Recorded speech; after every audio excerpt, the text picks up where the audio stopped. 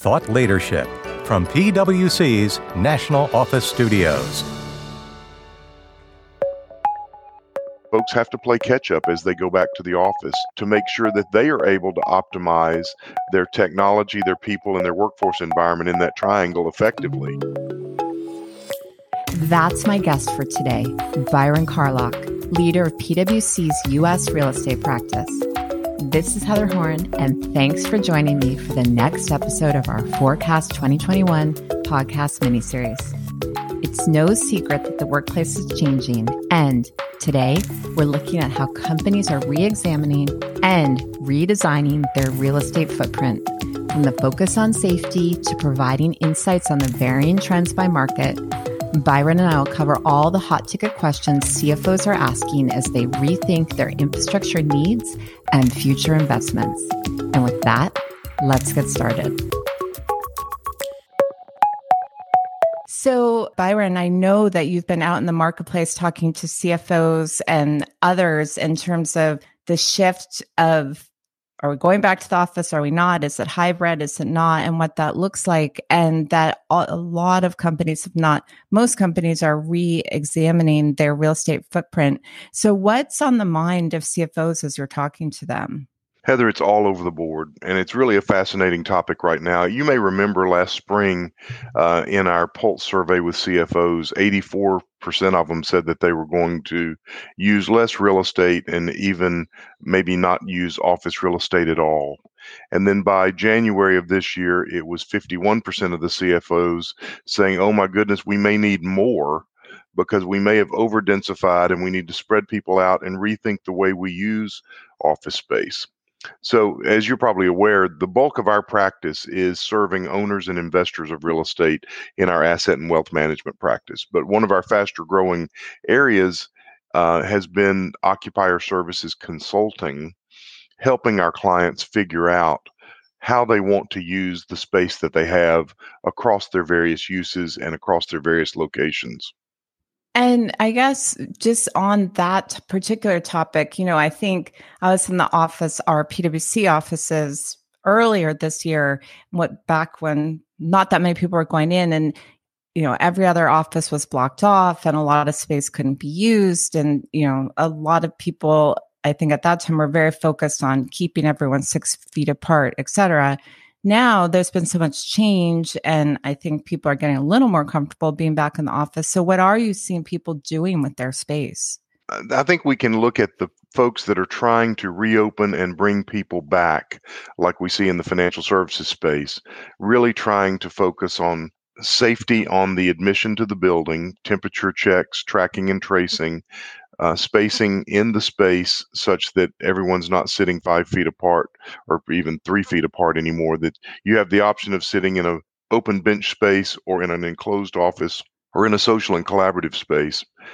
As you saw that first visit back to our own offices, I think our office managers internally would prefer that we, go in with hazmat suit and not be 6 feet apart, but 20 feet apart. And you're being chased around with sanitizers. And I used an office for 30 minutes. And before I could even get out the door, they had people in with mops and Yep. It was crazy. So obviously everyone's focused on safety. Everyone's focused on tracking and tracing. But I think the first line of defense now is the vaccination as a screen. And that seems to be the first. If you feel safe yourself, if you've been vaccinated and you want to go back into the office, it's available to you. I would say that some of our more enlightened users of space are saying, not only do we want you back in the office, we want it to be a special visit. We want you to feel like you're welcome, that you've got a place to sit on your terms in your space with your team. And the audiovisual equipment has been updated while we've been closed so that you can very appropriately Zoom with your people from the office as well as from the comfort of your home. So both and, not an either or. You use the space as you need it. You go home when you need to. But in all cases, we've learned greater levels of connectivity. We've tried to hold our teams together.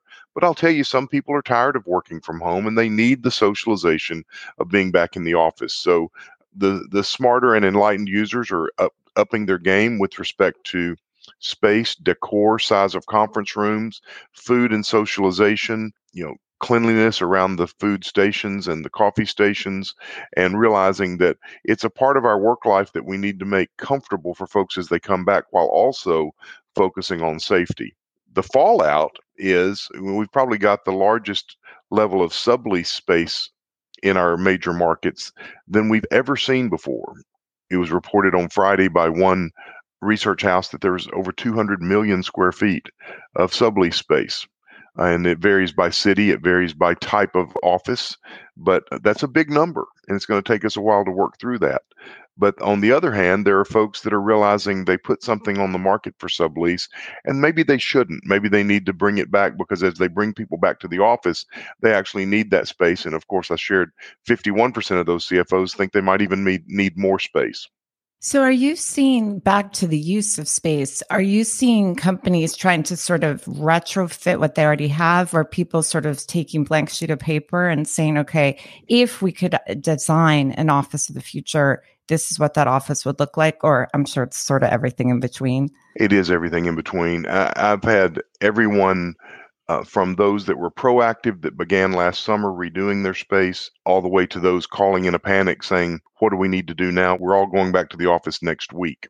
I will tell you that the architects and designers are very busy. If you've tried to order any furniture or get any contractors to do anything during the pandemic, you realize it's not something you can do quickly because the supply chain is backed up and there's a labor shortage. So folks are largely having to make do with what they have, using yellow tape and red tape to block off areas where it may have been over-densified, and at the same time create partitions to create private spaces, but at the same time try to enlarge conference spaces and improve video technology.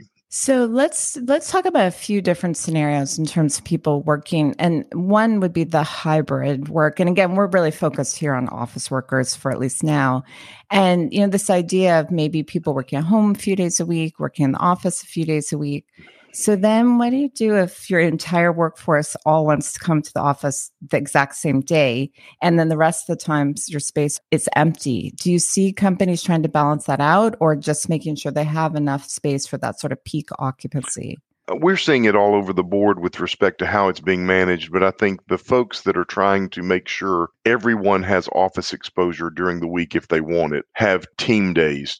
Team Orange goes in on 1 day or 2 days or 3 days. Team Red goes in, Tuesdays and Thursdays, or Tuesday, Thursday, Saturday, or Monday, Wednesday, Friday. I think that as we have experimented ourselves, we've noticed that there are peak times, peak days, especially Mondays and Fridays, if teams are trying to get together for team meetings or planning or account planning or brainstorming. So it does have to be managed. And then you talked about equipment. Are you seeing a lot of people upgrading their, audiovisual equipment in the office so it feels a little bit more like you're in one room, even if you have a few people who are remote? I'm hearing more about it. I've not seen actual new implementations. As you know, 18 months ago, we didn't even know what Zoom was. And so all of the technology has been improved to allow for flexible meetings. What I'm seeing more than anything is the socialization of important things like onboarding, product introduction, brainstorming, business planning, strategic planning, cultural inculcation, all not require, but it's better if it's face-to-face. And those rooms are the rooms that probably need more investment in whiteboards and technology and recording capabilities, as well as really clear audiovisual capabilities. And so we are seeing people talk about it. I've only been in the office a few times. I was in New York on Friday, and it's a different place. And I think we're all going to figure out how we want to use it to accomplish what we need to do in order to serve our clients. And for businesses, it's what do they need to do to make their business move forward, realizing that 16 months away from the office is probably too long. And so as you've seen in New York, the financial services industry saying, come back. So let's go then to the actual office space itself. And you mentioned this huge amount of sublease space available. Are you seeing overall then rents are declining? Like if I'm someone thinking maybe I want to move, maybe I need less space, but I want nicer space. What types of things are you seeing from that perspective? So that's a really good point, Heather. And once again, the answer is it's all over the board. I think that large number of sublease space was probably an overreaction to folks saying, let's do more with less, because we are going to make the decision to let our folks have a flexible schedule, work remotely when they want to, and come in when they want to, without thinking about how they want to use the office when people do show up. And so it's going to be an iterative process of finding the ideal, the balance between expensive space in tight urban locations, the flexibility of working from home, and even taking new space in the suburbs to make commute times easier, because there's still, in the major cities, reticence to use mass transportation. So if you think about the first level of determination, it's what do we have and how can we make it work better?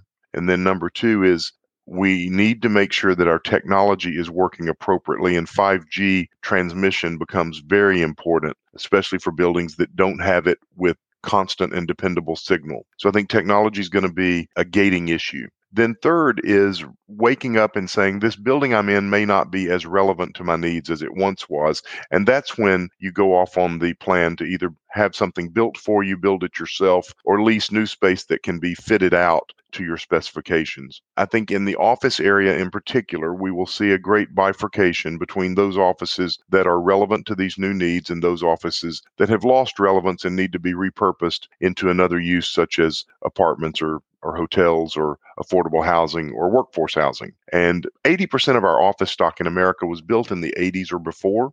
So don't be surprised if that's a lot of buildings in the markets that you look around. There are buildings that have lost relevance and will have to either be major repurposing, where major repurposing will have to be done, or demolition.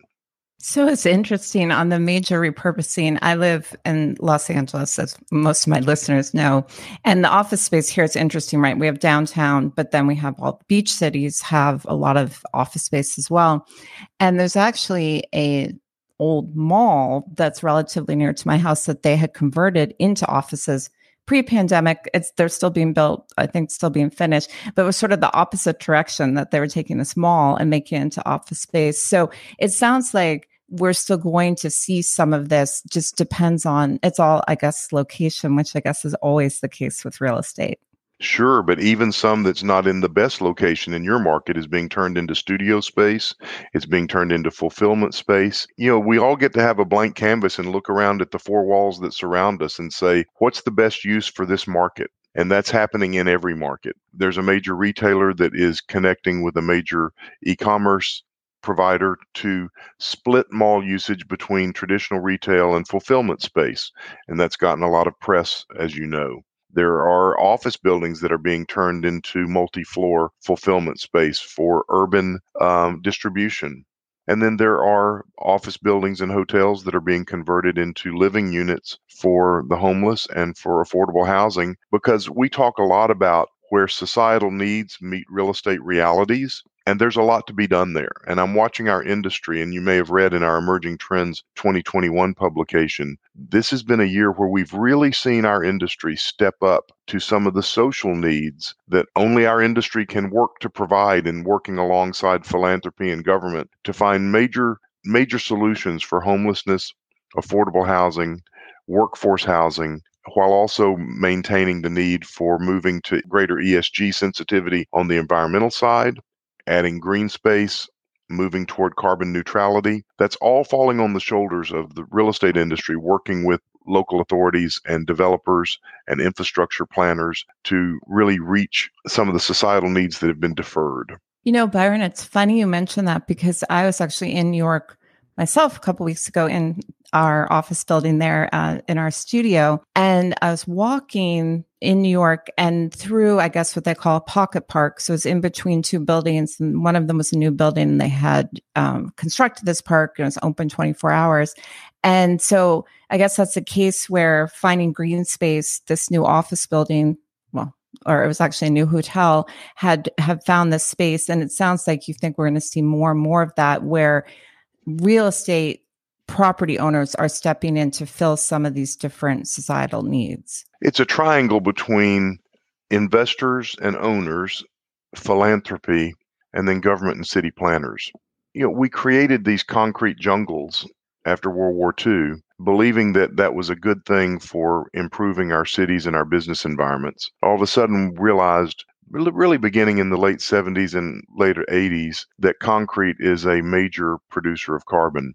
And so what do we need to do to shrink that carbon footprint, improve the quality of life, improve air quality? And I began my career in the real estate industry with the Trammell Crow Company. And Mr. Crow used to always have us put bumper stickers on our cars that say, "Trees are the answer." He was ESG sensitive before it was cool to be. And those were very interesting comments that he would make about our responsibility as developers and owners at the time to be cognizant of the environment and add more green space to the environment. And I think now that's a huge awakening as in 2021, we've got catch up to do. And taking out concrete and replacing it with green space is a perfect way for philanthropy, government, and business to work together. Well, I have to say this little park was quite pleasant to walk through compared to just walking along the streets. So absolutely. And who would have thought that dog parks would be programmed into development 10, 20 years ago? And now it's table stakes. And so we're making great strides in that direction. So Byron, you've mentioned early on that you're seeing a lot of different trends by city.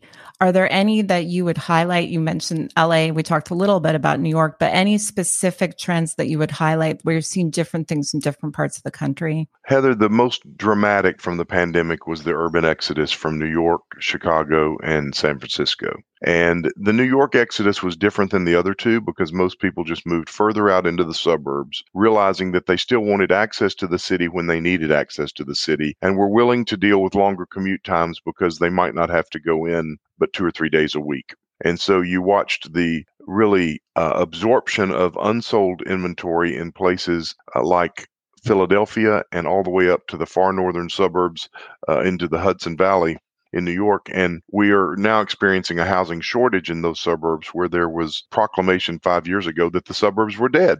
Mm-hmm. And so that's been the most dramatic shift. And so as I shared, New Yorkers did not go as far, although a lot did move to Florida. You saw a lot of the popular press talk about the moves to Florida.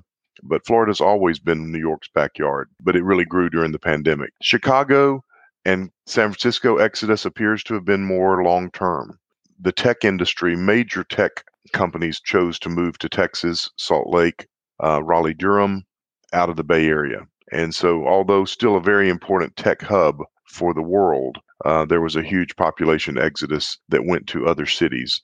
One of the surprises was Boise, Idaho. I mean, Boise, Idaho became a big tech exodus and has really flourished as a city. Nashville, Tennessee, Dallas, Texas, Austin, Texas, also big recipients of inflows of all industries, not just tech, but Austin especially for the tech space. Well, so then these cities that got these big inflows, then you have the resulting need for infrastructure. So are you seeing discussion of big infrastructure in some of these places? You know, it's interesting. If you look at the infrastructure bill that is being discussed on the Hill right now, a lot of it is directed toward decaying infrastructure in the major cities. And I would say behind that is the hope that there might be a boomerang. I'm told 800,000 people left London. And you look at last summer, 5,000 households a week were leaving the major boroughs of Manhattan. But the cultural infrastructure in our major cities like New York and London cannot be rebuilt overnight. And the cultural infrastructure will probably lead to the boomerang back at some point. It's already happening in Washington, D.C.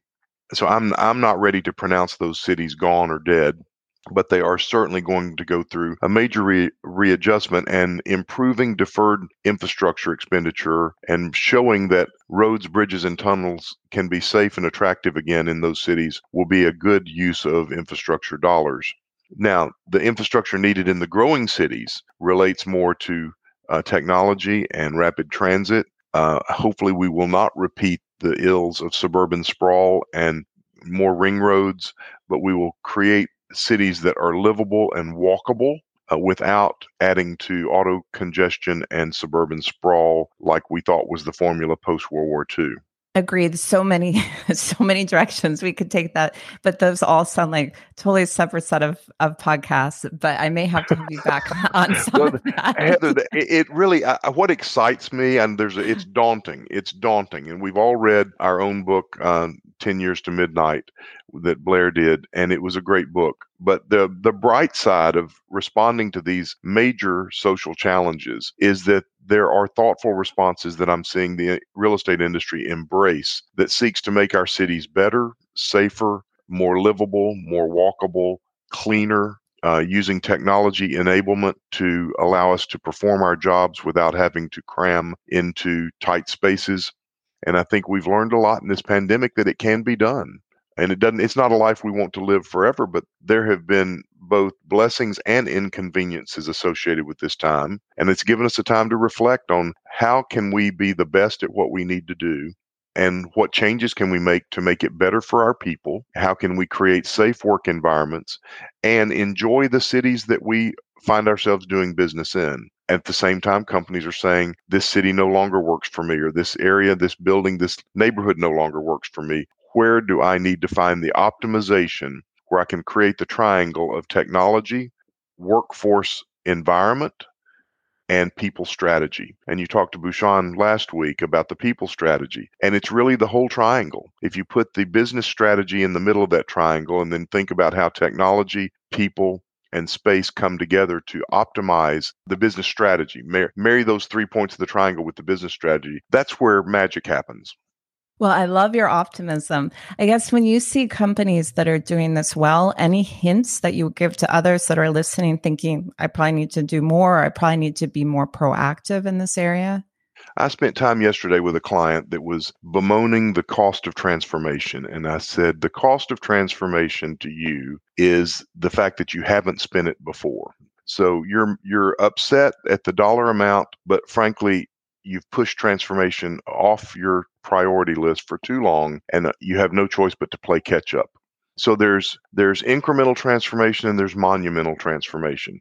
I think the surprise right now, and it's the reason so many of our platform areas are so busy, is because folks have to play catch up as they go back to the office to make sure that they are able to optimize their technology, their people, and their workforce environment in that triangle effectively.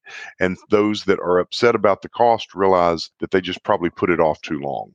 You mentioned Bhushan, and one of the things we talked to Bhushan about is that it's hard to know even 6 months from now. People think they have the answers, but then 6 months from now, we're going to realize some of them are good, some of them aren't so good. And when we think about real estate, that is not something that you can easily change, right? So if you made a decision, you moved out of the space and you suddenly realize you need it, or you lease new space, you realize you don't need it. So as you see people approaching those real estate decisions, any best practices? I've assumed move slowly, but anything else? No, I'm glad you brought it up, Heather, because I had it in my notes to talk about it. I think what we're seeing is owners and lenders willing to accept shorter term leases in exchange for reduced landlord expenditure on the space so that the tenant can put the improvements into the space to fit their needs. If they need 4 white walls with desks because they don't know how long they'll need the space, that's one solution. If they know that it's going to become a strategy center or a business experience center, then they can make the blowout investment to really have all the technology in place to bring their people together for high-tech exploration. Where it doesn't fit so logically is in the life sciences space that's really enjoying a terrific resurgence, and that space is very expensive to construct, both exterior and interior. And that requires longer term leases in order to finance the building properly and keep the lenders interested that it's not being built just for a short term use.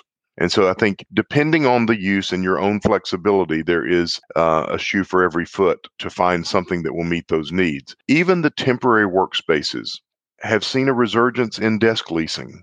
Even after the biggest one had its financial difficulties pre-pandemic, they've closed some of the offices and reworked their format, and their desk leasing is up substantially. And so I think everyone that needs space is able to find space that works for them. And if they want to see a longer term lease, the landlords are offering attractive incentives to build out the space accordingly. If they have shorter term needs, they're letting the tenants do what they need to in the space to match their lease term needs. And the lenders are accepting that, whereas in the past, lenders have very rarely wanted to approve leases for less than 5 years. But this sublease inventory can be enjoyed for much reduced rates.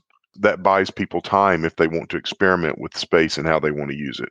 Yes, it seems like this is if you're going to experiment with how you're using space, it seems like this is definitely the time to do that. Indeed. So, Byron, let me go back to something you said at the very beginning about safety. And I think another thing the pandemic got us all much more focused on is air quality, air safety, building safety, germs, all of those types of things. So are you seeing on the real estate side companies investing in maybe better air filtration systems or more cleaning? Or I was in an office building, actually a doctor's office, and it said the elevator buttons were self-cleaning, which I'm still not quite sure how that works. And honestly, it's not that hard to use your sleeve to cover the button, but in any event, thought that was funny. So are you seeing those types of changes? Or again, there was like a blip with the pandemic, we're seeing people kind of back off a little from that. I think you're seeing traditional office and retail landlords borrow techniques from the healthcare industry and from the hospitality industry, where these type of cleaning protocols have been available but not widespread. We've seen antimicrobial surfaces be introduced to commercial spaces, which had been limited to lab space and high-tech healthcare spaces before. You've seen the pictures in Korea and Japan of the hazmat suit workers coming through with hoses with the sanitation chemicals. That's now available around the world for people to use to keep mass transit and public spaces clean. I would say almost all that I've seen had been in place pre-pandemic, but its use got accelerated dramatically during the pandemic. One such use is the Merc 4 air filtration systems that are available through the HVAC industry, and it really has taken that industry on a quick ride to do a lot of retrofit and a lot of new systems in buildings where air quality needed to be improved. In the 70s and 80s, when mold began being discovered in buildings, there was a lot of remediation that was done that carried on into the 2000s. We're now going to the next level of quality air filtration that keeps that from ever happening or happening only in remote circumstances. So we are evolving with better practices that do make buildings safer.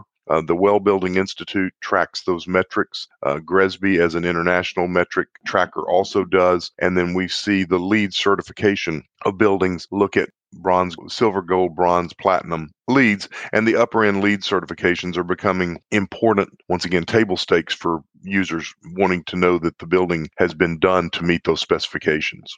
All right, Byron, any final trends you're seeing that you just would like to highlight for our listeners? Sure.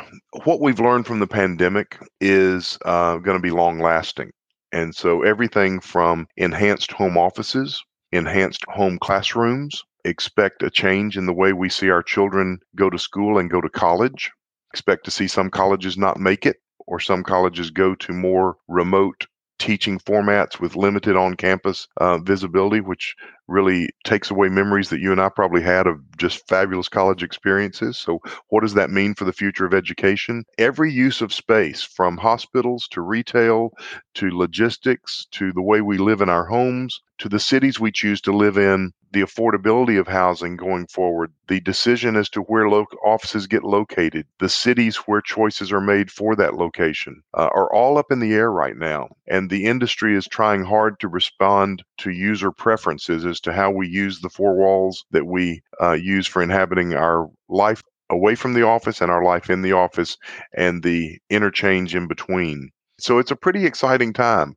And when you marry that with the infrastructure that our nation is now prepared to embark on improving, you see that the real estate industry typically gets a 1.2 to 2 times multiplier from infrastructure investment. And so I think the shortage of workers, the increase in lumber prices, and the increase in concrete prices may be here to stay for a while. So we should choose wisely. Well, and it sounds like, Byron, it's someone is being willing to embrace the fact things would change. When you made the point about we're all working differently, we're treating our homes differently and everything else. I think people who are just, quote, wishing it would go back to the way it was, they're going to also miss out on some of the opportunity that's been created by the pandemic. Indeed. And we're tired of hearing words like paradigm shift and new normal and unprecedented change, but it's not stopping anytime soon.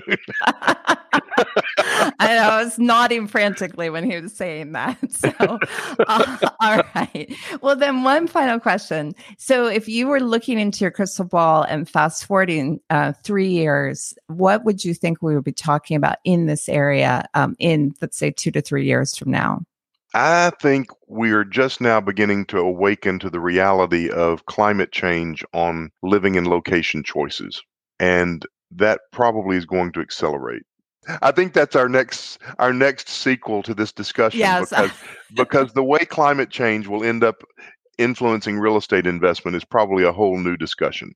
Well, and you actually mentioned LEED certification. I had that in my notes. So I do think that is a whole other discussion for us to talk about. But in the meantime, really appreciate all your insights. And thanks so much for joining me today. You're so welcome, Heather. Thank you. Thank you. That does it for today. Join me back here every Tuesday and Thursday for new podcast episodes. And if after hearing us touch on some of the environmental benefits companies are focusing on as they rethink their real estate footprint, you may be interested in registering for our broader discussion of ESG during our upcoming CPE Earning webcast, ESG, What Finance Teams Need to Know. That webcast is happening on July 22nd, and you can register at viewpoint.pwc.com. For PwC's National Office Studios, I'm Heather Horn. Thanks for tuning in. This podcast is brought to you by PwC, all rights reserved. PwC refers to the U.S. member firm or one of its subsidiaries or affiliates, and they sometimes refer to the PwC network. Each member firm is a separate legal entity. Please see www.pwc.com/structure for further details. This podcast is for general information purposes only and should not be used as a substitute for consultation with professional advisors.